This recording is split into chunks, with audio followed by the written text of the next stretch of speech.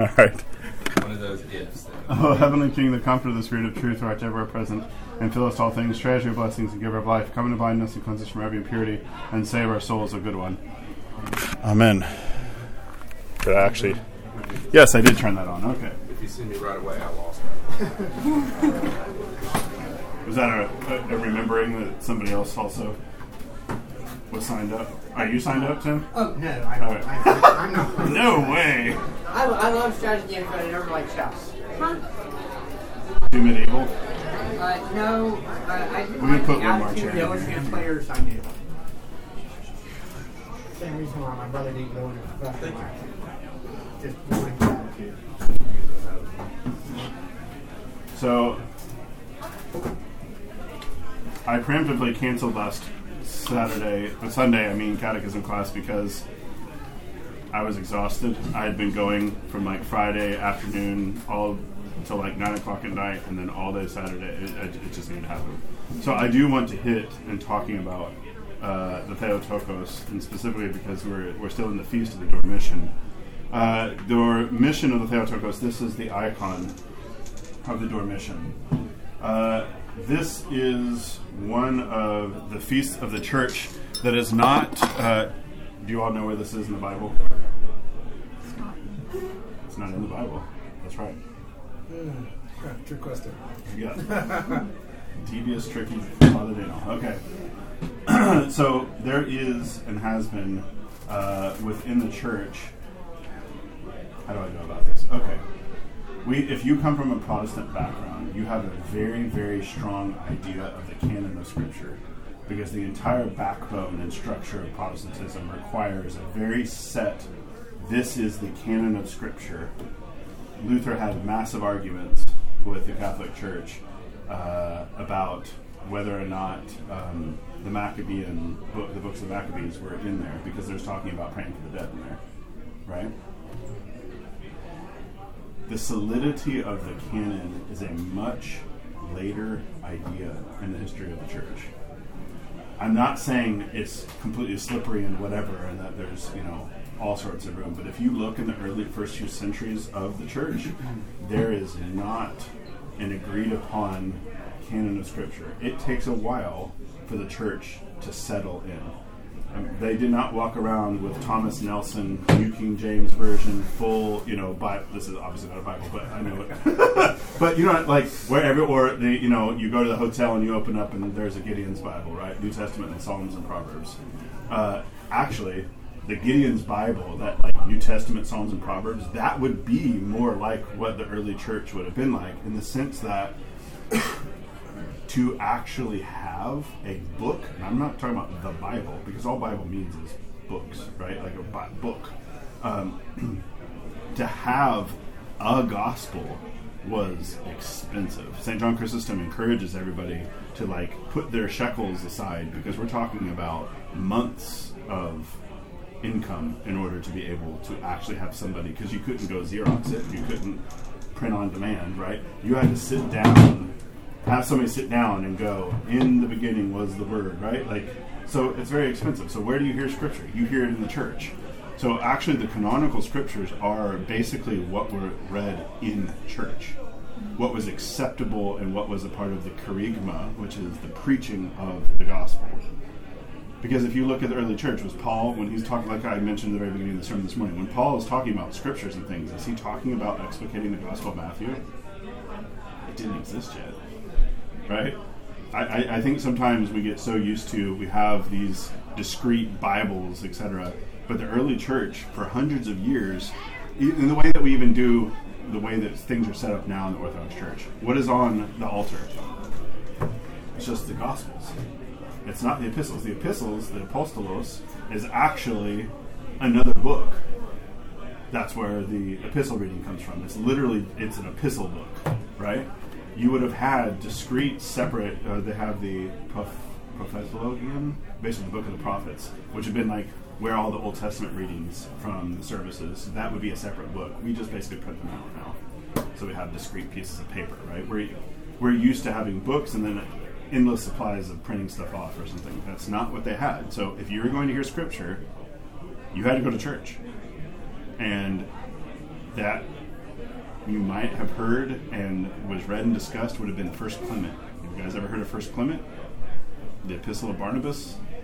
Maybe even Ignatian. There's all sorts of apostolic fathers. There's all these books that the church, we accept not as canonical things now, or they're not what's read aloud in Scripture, out in church, but they are considered a part of the tradition of the church, and they are seen as authoritative. They don't have the same authority as like the Gospel of Matthew does, but they are seen as authoritative because they didn't have this sense. It would be like if you're coming out of here, of these classes and the conversations of the church, and hearing interpretation and saying, I heard the Apostle Paul say blah, blah, blah, but it's not written in an epistle. There is the whole reality of the church actually existing, commenting. I mean, people ask me all the time about commentaries for the Old Testament, and I kind of have to be like, well, there's some here or there from the fathers, but typically what was going on was oral, like preaching. I mean, if you're looking at Chrysostom's homilies, what was written down and we kind of treat as like commentaries, it's him just preaching off the text. So there would have been these kind of classroom sessions, which were also like the homily. When we think of classrooms, we think of discrete desks and everybody sitting down and taking notes. But it would have been like this. It would have just been sitting down with the teacher and they explain the scriptures to you. That's what historically catechesis was basically explicating Genesis, Exodus, Isaiah, that is what catechesis was, because nobody knew it, right? Now, generally Christian, we understand the Old Testament and the relationship with the New Testament and how they're related to each other, but that was not that way in the church. So why am I going on and on about the canon and all this stuff? Because the reality of tradition within the church is that there are certain things, the kerygma of the church was something that was out there, spoken about, and proclaimed in the middle of the streets, right? Jesus Christ is the Son of God. He was born of the Virgin. You already see where the Theotokos and Mary is already kind of implicit in part of the kerygma, right? But that's what was public. That's what everybody, if they're encountering Christ and Christianity, that's what they first encounter. There was something that was internal.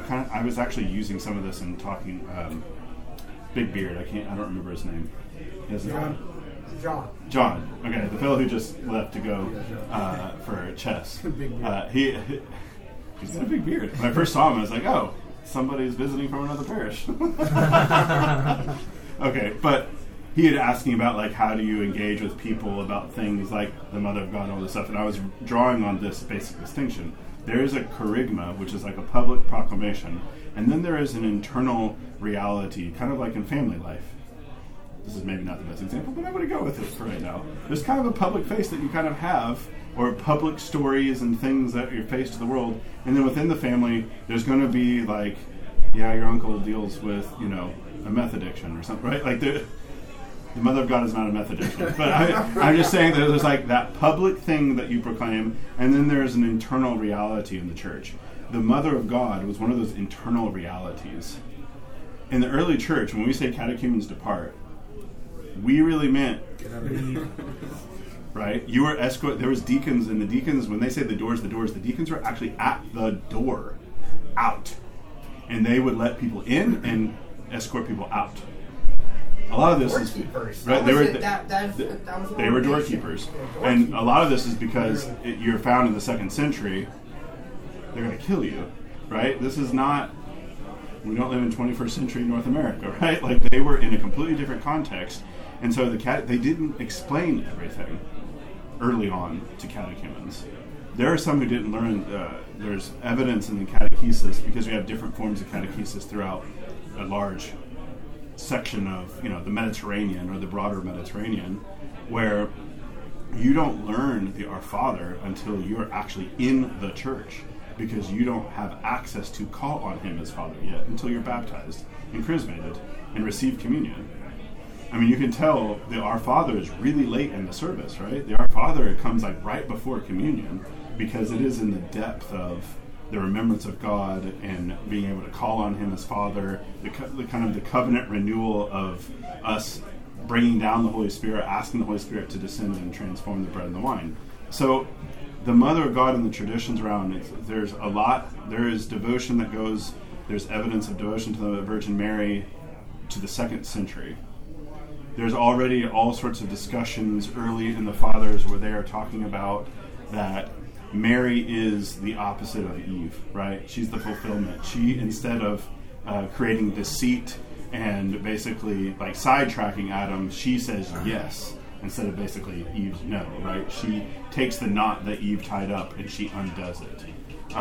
You have with her, I mean, I talked about the Ark of the Covenant briefly in the homily, but there is all sorts of echoes if you actually look closely at the Gospel of Luke and this whole, the encounter of Elizabeth, John's mom, with Mary, where Jesus is with and he's leaping within the womb, and all of this, it all echoes David encountering the Ark of the Covenant and leaping for joy, and there's I mean, literal copy and paste verses where there's it's not just like, oh, this sounds nice. It is an echo of this encounter. So there is built into all of the Marian devotion that comes in the church is all based off Christ, right? The entire, I mean, if you even look at the icon of Dormition of the Mother of God, who is at the center of the icon? It's Jesus. Jesus is holding, if you've ever wondered who this is, that is the soul of Mary, basically. It is, or the example, like a little itty bitty Mary. It's also, what is this the inverse of? If you just take this like that. It's just the typical Mother of God icon flipped, right? Jesus is now holding his mother almost like she's a little infant, in swaddling clothes even, because she's died, right? The story is that she dies, and then God basically assembles all of the apostles together. He brings them from all over the world in order to come to the funeral, basically, of the Mother of God. It is within the tradition of the church. We don't have any relics of the Mother of God of her body, because we believe that she was actually bodily. You can say assumption. You can say that she was assumed into heaven, that she was a first fruit of Christ's first fruit, right? That he says, "Mom, I'm not going to leave you here. I'm bringing you up." So why the apostles all around? What is going on? In many ways, the Mother of God stands for and is the first Christian, right? She responds to the Annunciation. I mean, she literally bears Christ within her, right? And Paul uses this metaphor all the time of, I wish that Christ was born within you, or that he would come to fruition in you, like all of this. Well, the Mother of God literally, I hate the word literally, because we all say literally all the time when we're just speaking. Anyways. But Mary actually has Jesus within her, right? She is the one who says yes, and we very strongly, it wasn't just like everything was all predetermined, and this is, because you have a lot of ideas in the Protestant world. I'll hear this, and I'm not trying to just dig on Protestants, it's just what it is. Even though Luther, Calvin, and all the reformers all had a devotion to the Mother of God, and thought she was ever virgin and all of that, they did not jettison those beliefs. That is later in Protestantism that comes. There was always a devotion to the Mother of God because she stands at the forefront of the Christian church. That's why she shows up in, like, outside of the fact that she's at the Ascension, but she's in the middle. Or at Pentecost, she's like at the top of the semicircle of the apostles. Very often you'll have her even there because she stands out in front. She's not the head of the church, that's Jesus Christ, right? But she is the one who is the great exemplar. She is the one who keeps the word of God within her and contemplates it. She is the one who stands at the cross while all the apostles run away. So she becomes, I'll use Latin here, because Mater Ecclesia, she becomes the mother of the church. She becomes, she is, and she also becomes this kind of, she really is, but she's also symbolically has this weight. So she stands in the middle of the church, right? The whole church is a symbol around her because she's a symbol of the church. If you just have an icon of the Mother of God holding Jesus, she's a Christian, right? Or she's like following and holding Jesus. So she's an example to us.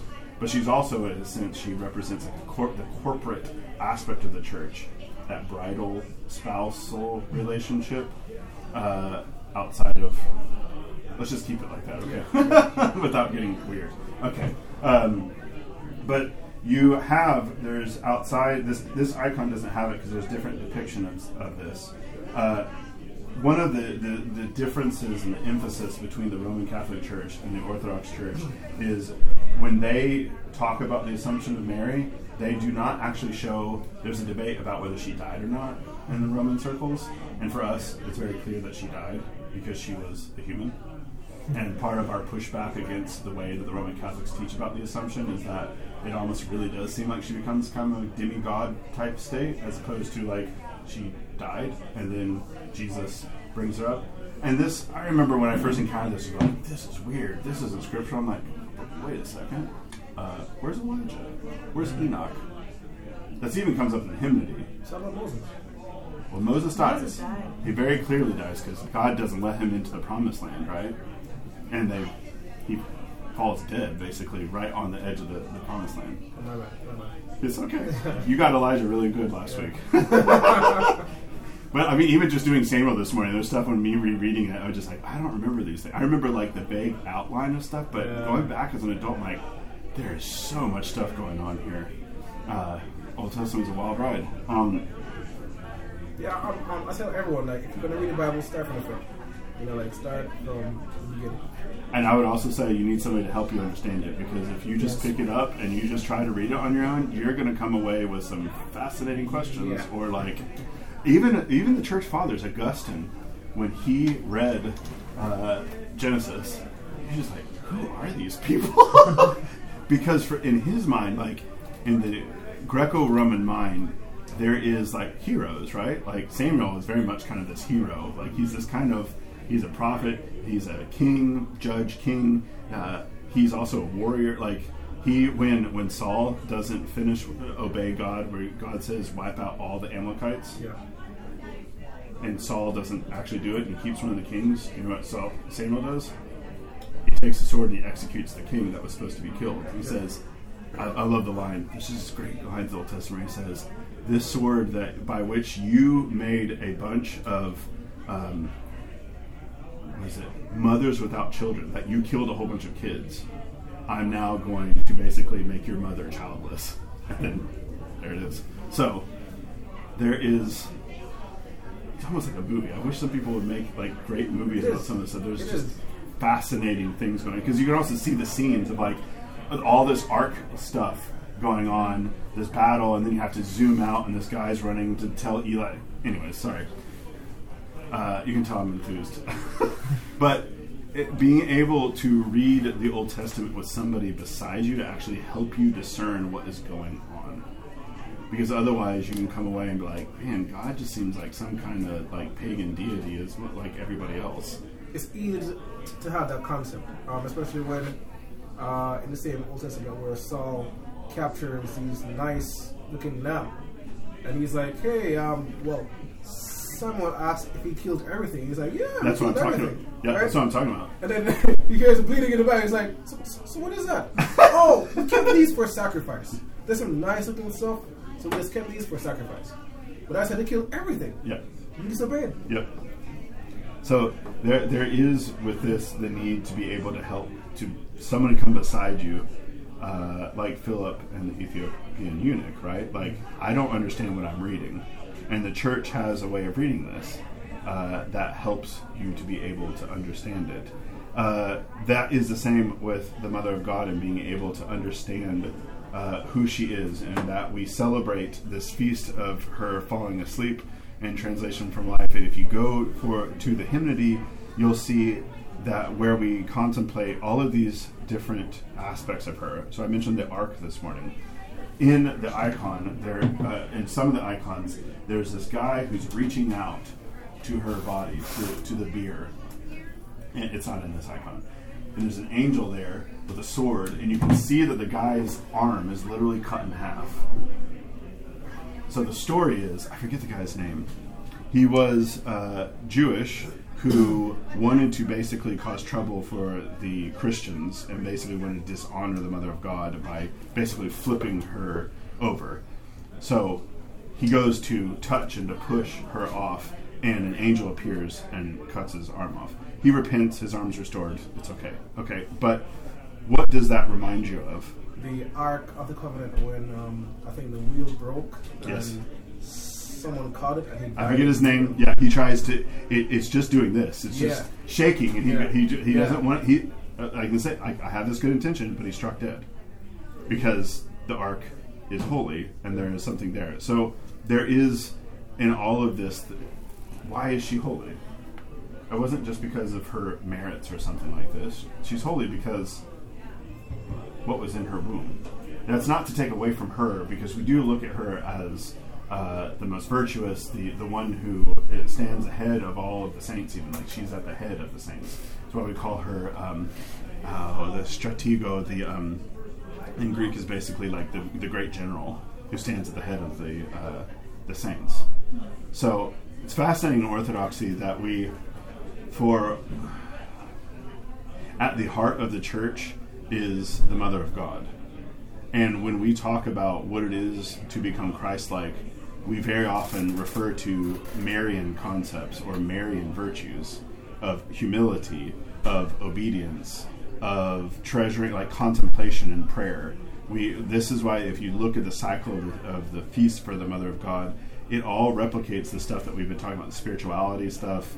If you're digging in deeper into Orthodoxy, because I kind of look at catechism class where I'm not going to go off and talk a whole lot about hesychasm, like we kind of hit the Jesus prayer. These are things this is introduction, right? These are things that you can grow into and learn more about. But she is the exemplar in all of these things. And she, in the preaching of the fathers, is always put forward as the exemplar of these things.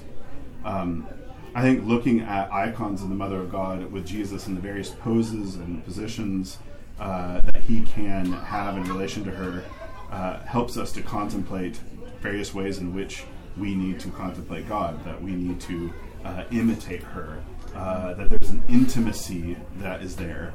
And I'm just, if you want to get really kind of basic, it's like Jesus listens to his mom. I mean, it's even in our prayers. I mean, you can hear this in like apologetic circles where we're like, well, of course Jesus loves his mom, and therefore all this stuff. But like we refer to that. It's like because of your position as his mother, and this is an Old Testament idea. This is not the king's mother has a spot of honor in the Old Testament. It is not something random made up. The longer that I've been around Orthodoxy and gone back and read the Old Testament, I never come away going like, where do they get all this stuff? I'm like, oh, okay, I get it. They're just reading the Old Testament because God doesn't change. And what I mean by that is like the Old Testament can be weird and foreign to us, right? I mean, golden tumors being sent back. I mean, that's something, right? That's their world. That's what's going on. But it's basically one thing I didn't hit on because I was trying to watch my time.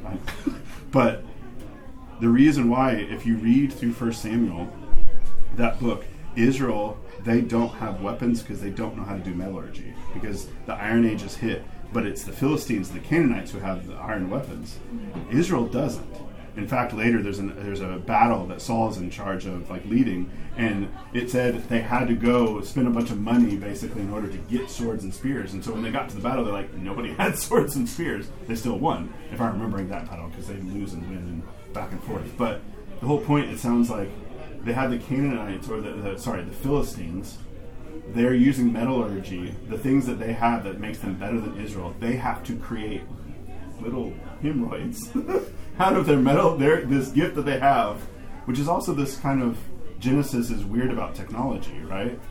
Like, is technology always good? Because what is the difference between Cain and Abel, and then what happens to them, right? Cain's descendants, it's all about making cities and like metallurgy, like this kind of rejection of God and kind of like self that is there. So there's a tension there. It gets transformed, right? How does the whole story end? It's a glorious city in the book of Revelation, right? God does redeem it, just like God redeems kingship. Because right after Saul, you have, with the end of Samuel, because Samuel's sons are not good. So the people say, we want a king, and Samuel's kind of upset that they want a king, and God says, it's okay, let them have a king, because they're rejecting me. They're not rejecting you, Samuel. And you can tell them, you're going to get a king, and the king's going to make you all into slaves. It's much longer. It's like paragraphs. Like, he's going to take your daughters. He's going to take your sons and make war. He's going to take your horses. He's going to take your land. He's going to tax you. You're going to be his slaves. you're going to return to Egypt, basically, right? And they're like, no, we want a king. It's like, okay, we have a king. Eventually, what does he do? He has David, he has Solomon. We call Jesus king, right? Like, he redeems this thing. So, you have within knowing the Old Testament, I think is really essential. I wish that I had been taught this a little bit more when I first came to the Orthodox Church, because it has made things, it's not just kind of random, some 4th century Greek thing. It's right there in the Old Testament. It's not that it's just things that you don't understand. It's because it's in the Old Testament already. And a lot of churches, at least the way I was growing up, the way they read the Old Testament scriptures was just kind of moralistic stories. Why is Saul bad? Or why is Eli bad? Because he cheated, right? And it's just this kind of just everything was a moralistic thing. It's bigger than, yes, morals are important, but it's a bigger thing. They're messing with the sacrifice. The thing I missed about Eli, it wasn't just that he showed his sons, so he allowed his sons to skin the fat off the top. And then it says that his sons were basically fornicating in the temple. And Eli then says, hey guys, cut it out. Don't do this. You're offending God. And you realize, Eli, you opened the door, man. Like, too much too late, right? Like, you should have actually fathered them back there and led the way instead of basically, here you go, right? So, all of that, does anyone have any questions about the Mother of God? So I want to go ahead and hit on virtues, yeah. Why do we not have the Immaculate Conception? Let's table that for a The Immaculate Conception is a complicated thing. The way I would basically articulate it is also a big deal on the internet, and lots of people arguing about this. Does everyone know what the Immaculate Conception is? Yeah. Tell me what the Immaculate Conception is. Because inevitably somebody gets it wrong. From my understanding, it's that Mary was born without the original sin or ancestral guilt. Is that more correct? You can say original sin, it's fine. I'm not a Latin phobe. That's okay. And that was making the way for Christ. Right. A lot of people, when they hear the Immaculate Conception, they think of the Incarnation, actually, like the birth of Jesus. I've heard this over and over again. It's like, no, the Immaculate Conception is about Mary. It is about Jesus, but it is about the conception of Mary, which is the concept of Joachim and Anna coming together. And historically in the Orthodox Church, it has historically been my understanding, because this gets complicated, is that the Immaculate Conception, or the purity of the conception of the Mother of God, is about Joachim and Anna coming together in a pure union without lust and conceiving Mary. The question of whether or not she's born with original sin is not in the Greek Fathers. There's this understanding that she is broken and that she is in need of salvation. They will say that she does not sin like the way most of us sin, but that what happens in the Roman system, and there's Roman systems about this, is it becomes this huge kind of like calculus problem about how to take the merits of the cross and apply it, because it's an eternal sacrifice, so therefore it can be applied backwards to Mary so that she's born without original sin. And the Orthodox just go, this is really overly complicated for, like, she dies. This is why the death thing, right? She can't die if she's not born with sin. So the Orthodox Church is like, she's born and she's going to die because she's human, and that if you start going the route of the Immaculate Conception, and I think you see this in some of the piety of the Roman Church, in my opinion, Mary really becomes the great, here's the clever thing, the great exception instead of the great example, because if she's removed from original sin, she's almost demigod state, as opposed to like that she is born sinful, as in she's going to die. She has her own personal holiness, but she's still of the race of Adam, and she's going to die. That is, for my reflection, the Immaculate Conception, what happens is Mary is no longer human, which makes Jesus not actually human. not like the rest of us. Which means that Jesus' sacrifice isn't for us because his flesh came from Mary. So if Mary isn't one of us, he's not one of us. So therefore it has to be just wrong. It's like, does that make sense? Like Mary has to be a real, actual human person, like every other actual human person, in order for Christ to be a real, actual human person. Well, the challenge is the Greek fathers do have that Jesus was born without sin, because Right, that's what the New and Testament teaches. That's the only thing is that Jesus is without sin, but that's unique to Jesus, not to Mary. So It has to do with Augustinian understandings Right. coming from Augustine about how original sin is handed on and down. And it's because of his fight with Pelagius. Yeah, we're going up into the stratosphere of abstraction. Sorry. No, it's fine. That's just, that was like, Well, but I spent it's- a lot of time reflecting on this because half my family's Catholic and half is Protestant. So this was one of those questions that I had to wrestle with for a while. I mean, I can tell in the Roman Catholic Church, this isn't declared a dogma until really late. I think in the 1800s, if I remember correctly. At the First Vatican Council, I believe. I don't. Is it at the First Vatican Council? They said I don't a know. lot Whatever of it stuff is, that one- there's Aquinas didn't believe in the Immaculate Conception. There's a whole. It is way more complicated and convoluted than a lot of the other things that we talk about. So if somebody wants to really delve in, you can email me and I can start sending you some essays and things. Because it's also an area that I'm not super up on because I can't be up on. I don't have a PhD in every topic because almost all of these require like PhD amount of research in order to really get to the bottom of things. Sven, you had your hand up. Yeah. So Jesus was born sinless, and his father was God. Mm-hmm. We're all sinners.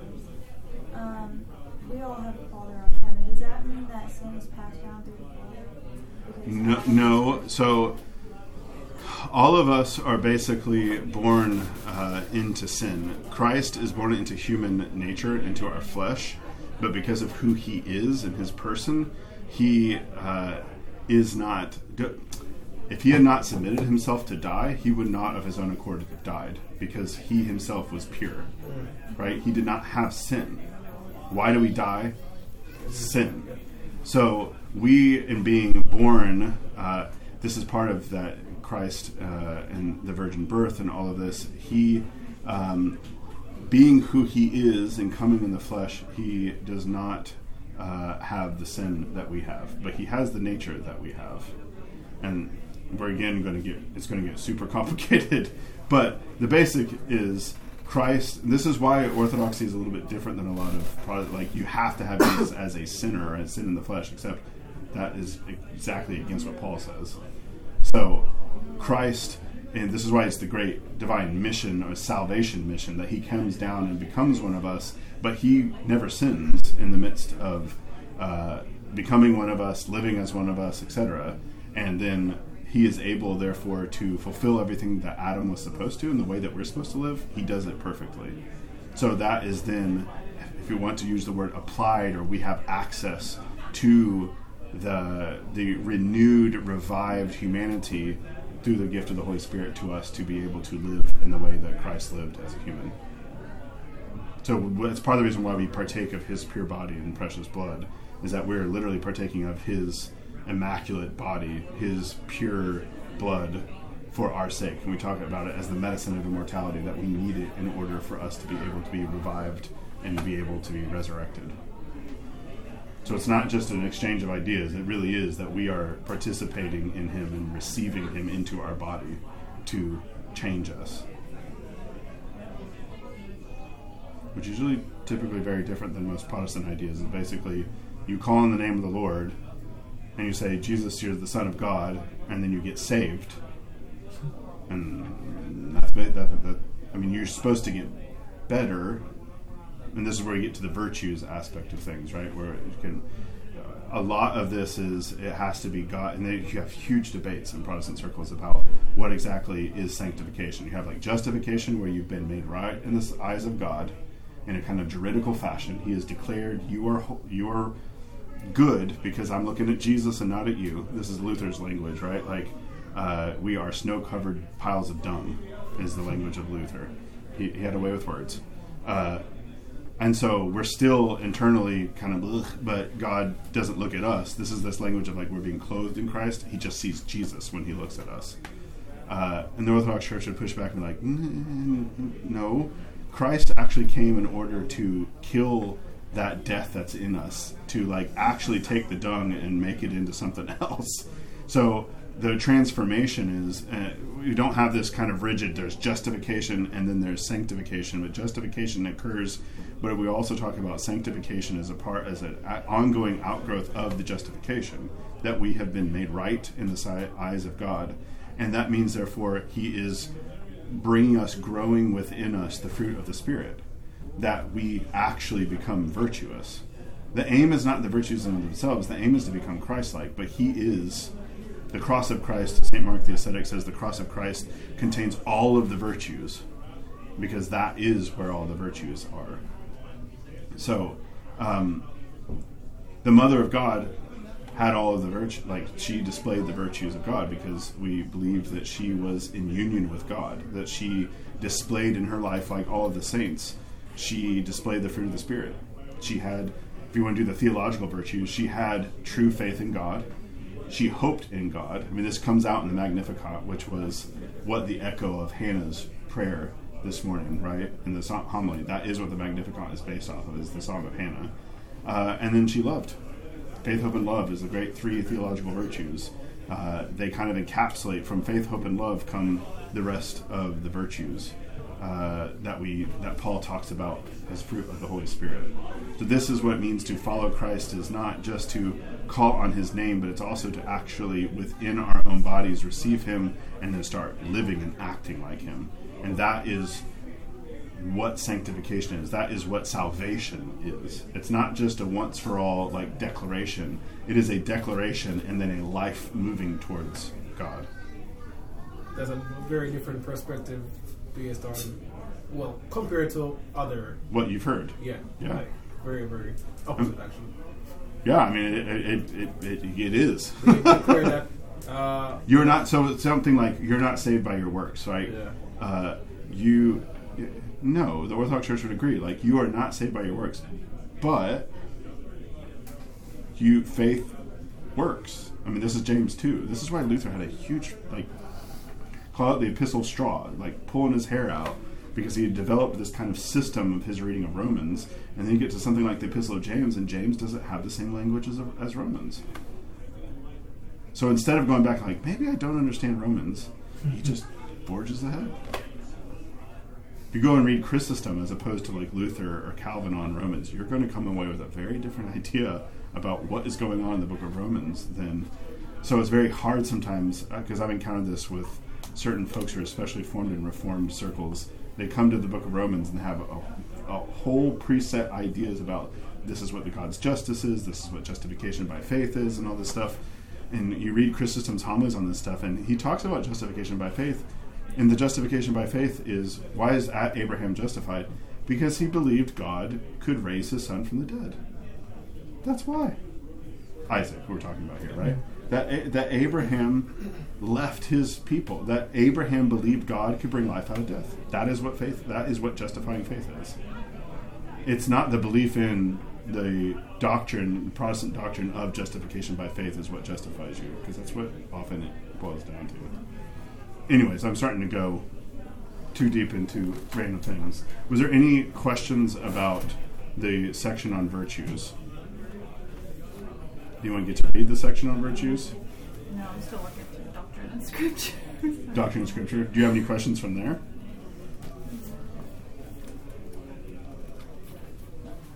Well, I did have a question about Mary if we're still on that topic. Maybe it's more of a practical question rather than like a theological question. Sure. So, growing up in the Protestant church, Mary just is not a thing, right? Like, quite literally, she's almost... Right, you don't talk about her except at the Nativity, pretty much. And so I guess I'm wondering, like, as someone entering into Orthodoxy, and I've seen this with Catholic friends, and also, I guess, with Orthodox people, just, like, the level of devotion and love that they have for Mary. I don't, like, have an icon of Mary, but I just, like, I have no no emotional connection, no like internal devotion. It's just like not. I can kind of like concede intellectually to the theology, but it doesn't translate into any sort of like devotion. Like, and I don't know if that is problematic. You just or that's just what it is, and maybe in time it changes. I'm not sure. The latter. I think it is something that develops over time, and because there's the intellectual assent, and then there's actually discovering her as your own mother and being able to go to her and pray to her. She's really powerful. I mean, this is part of the reason why, if you see in the church, there's like, you go to a lot of churches, you're always going to see Jesus, the Mother of God, and John the Baptist. That's like the triptych, right? They're always going to be around. And then whoever the patron of the saint is, and then inevitably, you're going to see St. Nicholas. St. Nicholas is going to be somewhere. You probably say St. John Chrysostom or St. Basil the Great. You're going to see particular St. George is probably going to be somewhere, or St. Demetrios if you're in a Greek church, because they're basically awesome warrior saints. And so, especially young boys really like these saints. There's also kind of this chivalric, like, knight aspect to them, of kind of like man having to actually grow up and kill the demons in his life, right? So the Mother of God, what I'm saying is, like, St. Nicholas, the reason why there's such a devotion to him, he was not a great theologian like St. Athanasius or St. John Chrysostom or St. Gregory the Theologian. He was just an awesome bishop. He was a great shepherd of his flock. And over time, he really listens to prayers. And so there's a whole lot of churches and a great devotion to him that comes from the experience of the people of God. That's not just because of some kind of intellectual thing that has gone. So I think some of it is just orthodoxy itself. I know you've been around for a few years, but as you can probably attest to, it takes marinating in order to kind of feel like you're getting what's going on.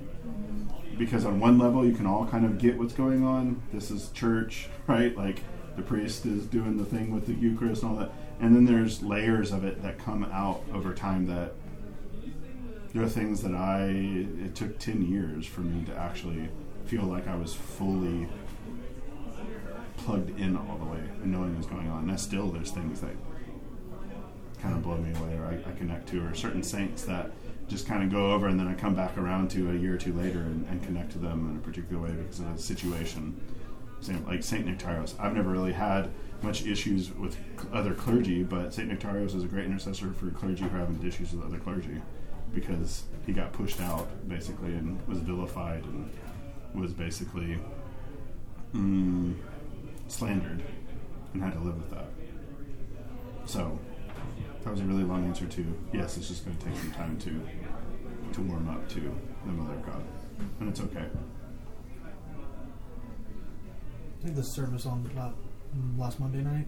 The vigil? The vigil. And that was for what you're talking, that was helpful for me. Just the homily that went with it and everything that goes into that kind of does a really good job of making it real for you, for lack of a better term. Yeah, I mean, this is why I talk about coming to the services not just Sunday morning, because the services themselves help shape your mind, your imagination, your experience of things, because otherwise it can just become a intellectual thing. I know that you come to other services. I'm not saying anything, but there's still who go through certain feasts of the Mother of God and the aspects of it that just jump out at me that for whatever reason I had not, even I've been doing it for years at this point. It just comes out at me in a new way.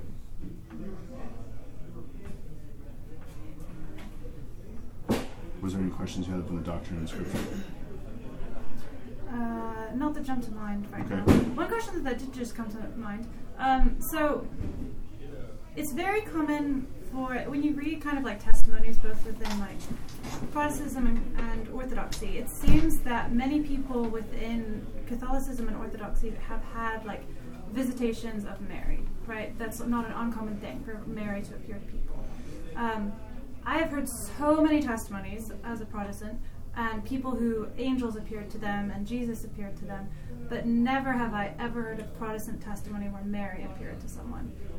And I guess I wonder, like, if something is true, is it just that people wouldn't accept it because it's not part of their theology? Yeah, I think there's a bias. There's a working bias that's going on there. But I also know Protestants who have had Mary appear to them and they become Orthodox or Catholic. Maybe you never hear it because they're not in the church anymore. I mean, I've heard stories of this one person. There was, I forget, it was a big concert, and for whatever reason, these gigantic speakers, some speaker system fell on them and like crushed them. They're going to die. But while they were underneath these gigantic speakers on them, she had no idea who this was, but she found out later is a hieromonk, so a Greek Orthodox priest monk appeared to her and basically said everything's going to be okay. And then she came out and she recovered for a long time, and I forget exactly how she finally saw a picture of him because she's trying to figure out who was this that like appeared to me. And it was actually not somebody who had passed already, but it was Elder Emilianos, who was actually our Archbishop's abbot when he was still, because Elder Emilianos is now passed, but he had been praying at that time and basically encountered her through prayer and like basically kept her from dying.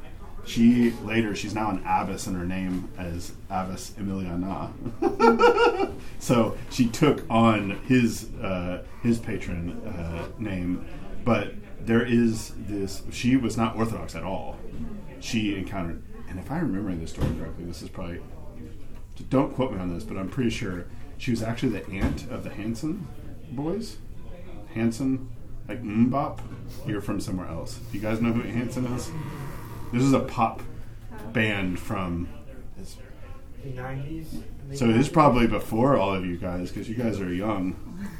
Oh yeah.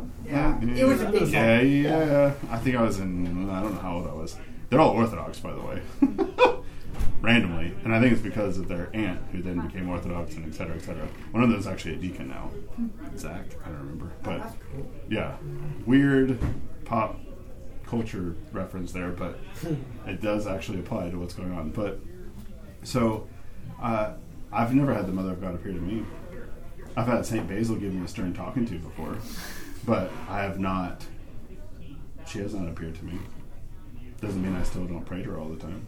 So I think some of it has to do with our life dynamics and things. I mean, I've had St. Maximus the Confessor. I was baptized Maximus. He never appeared to me. Like, St. Basil in a dream basically told me I need to be more patient with my kids. And was like, this is on the eve of his feast. So, but St. Maximus, right before I proposed to Chelsea, I was at the monastery, St. Sophronius Monastery in Essex, and we're waiting for the cab, the taxi to get me, and I forgot the shampoo, and I was like, I do not want to have to go buy another thing of shampoo on this trip because I just throw it away anyways, right? I have to do it twice.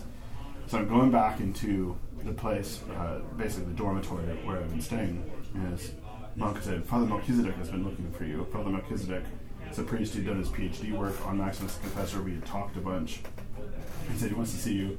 So I was able to finally connect with him, and he said, I have a relic of St. Maximus the Confessor if you would like to venerate it. So I was able to venerate my patron saint, like on the trip where I'm going to propose to Chelsea. Fast forward, a very good friend of mine, Father Matthew Baker, had died in a car accident on the Sunday of Orthodoxy, and like 2 weeks before we've been talking about seminary and etc. And on that trip going, which is basically when I was talking with the priest about going to seminary, he had a relic of St. Maximus the Confessor that I was able to venerate. So it was like marriage and then deciding to go to seminary. My patron saint like kind of presented himself and said, here I am, like in his relics. He didn't appear to me or something like that, but he like made himself present to me in his relics, because if you're going to have a relic of St. Maximus the Confessor, you have to go to Georgia, and I mean Georgia as in like across the pond and another pond, right? Like, because that's where he died in exile. So that to me is like there's all sorts of ways, or like I've seen a weeping icon, and nobody thought it was a big deal. It was during services, standing there, and I could see on the deacon's door very often we have saints. Very often we have angels, and they hold little orbs, which is kind of a symbol of the world, kind of like God's providence to the angel. And that orb, I could just see it was like wet, and it was just like oil was just like running. I could see it from like standing 40 feet away. I could just see it going down. And I was like, is that? And they're like, oh yeah, that happens sometimes. And everybody else was just kind of like, this is what happens. That icon is a myrrh-bearing, myrrh gushing icon, and that's what it is. If that had been in another, I've talked about it with a friend of mine who had been a charismatic. If that had been in a charismatic church, that would have been on billboards. Yeah. There would have been that minister would have been set for life. They would have the crap out of that thing. Yeah, it would have. I've never heard anything a peep from that parish beyond they know in that parish that icon from time to time has myrrh that comes from it miraculously, and is very fragrant, you can smell it. So that to me, God's presence shows up in ways that are things that we may not, or they're kind of we know, there's kind of a pattern of the Orthodox Church, wonder-working icons and ways that God is present to us. In the same way, I think the Ark of the Covenant we're reading about today, God is present through things, right? He's the one who's between the cherubim. That was the encounter with God for Israel, was the Ark of the Covenant. So the Mother of God is present to us in wonder-working icons, and we have feast days dedicated to these wonder-working icons. Remember the things that she's done, mediated through that particular icon. So we're not that weird, though I know it can seem that weird, but if you read the Old Testament, you see a whole, our weirdness has at least got roots in other weirdness. Yeah. We didn't just make it up, and it's not pagan. I mean, I think a lot of people, they it's pagan. I'm like, go read the Old Testament. Yeah. If you think that's pagan, then maybe you're in the wrong religion. Because the Old Testament, Judaism, historic Judaism, is weird compared to what you think. When I came here last year, I was like, all right, this is weird, but I've seen this before in the Old Testament somewhere. So it's not that weird. Right. So it's not pagan, but it's a different kind of Christianity that I'm not accustomed to. Yeah. But I've read it before, or at least have experienced it in the Old Testament by reading it. But I've never experienced this thing before. It's like a different level of stuff. Right. So I was thinking this last night, and we can close on this unless somebody has a question, but I was rereading through, all day yesterday I was just reading the life of Samuel, basically, because it was today, and I was like, I'm going to preach on Samuel because I want to do the Old Testament. And just reading, I was just when I was a Protestant, the way that I would have read this is basically Eli should have paid attention and disciplined his kids better, or been a better father. And I made that point, but that's a fair point. That's a good point. But what do you do with all of the Ark stuff? What in what world does that actually translate to anything now for you? No, it's just something that was weird that happened to Israel. Yeah. Because everything in your church has nothing to do with that stuff, unless you're charismatic, and then we're talking about a different world. They actually see. It's just not. I think they just don't have guardrails. They don't have the tradition to help them to be able to filter through egos and other things they're trying to live off of that stuff, right?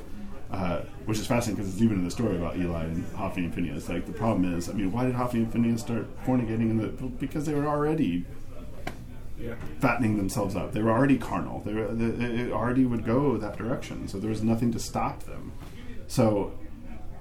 And I can only say those things because of the experience of the actual Orthodox spiritual tradition, where I can read and see, why does it say randomly at the end Eli was fat and when he fell over, right? That's because it's a commentary on him. It's not just body shaming him or fat shaming him, right? It's literally talking about the glory of God and the glory of man, and Eli gloried in himself, not in God, right? That's why I love the story. If you get into these stories, you can see the multifaceted. It's like a movie as opposed to kind of you should be, chaste. You should be fasting. You should be instead of I don't want to be like Eli. I don't want to be like Hophni and Phinehas. Samuel seems like a much better example for me to follow. Right? They're great stories. Kids too. I did not know what the tumors thing was until I started digging into it a little bit more. I was like, oh, tumors, okay, whatever. And then I was like, whoa, okay. No thanks. And it's funny too. I mean, the story is just funny. They literally. And it also hints that God has a sense of humor. Because I mean, like, all right, having the idol prostrate in front of you, that's one thing. But getting rid of his hand and his head, it's taken to another level. Like, not only have I owned you, I've really owned you. I'm going to run circles around you, and you're going to have not great feelings down under. All right, any other questions? All right, let's close with prayer. Lord, now let us love thy servant depart in peace according to thy word. For mine eyes have seen the salvation which thou hast prepared before the face of all people, a light to enlighten the Gentiles and the glory of thy people Israel. In the name of the Father, the Son, and the Holy Spirit. Amen. Amen. So next week, let me see real quick. I know we're starting to get towards the end of this series of catechesis. I'll still go through virtues, but we're going to hit prayer, fasting, almsgiving, sexuality, marriage, and family. I know that's a lot, but I'll weave in virtues through the next things. That's what I'll probably end up doing. So we only have 4 classes left for this section of catechesis. Do you have an extra copy of the schedule so I can make sure my reading is... Yep. I know I'm redoing it, I've left this.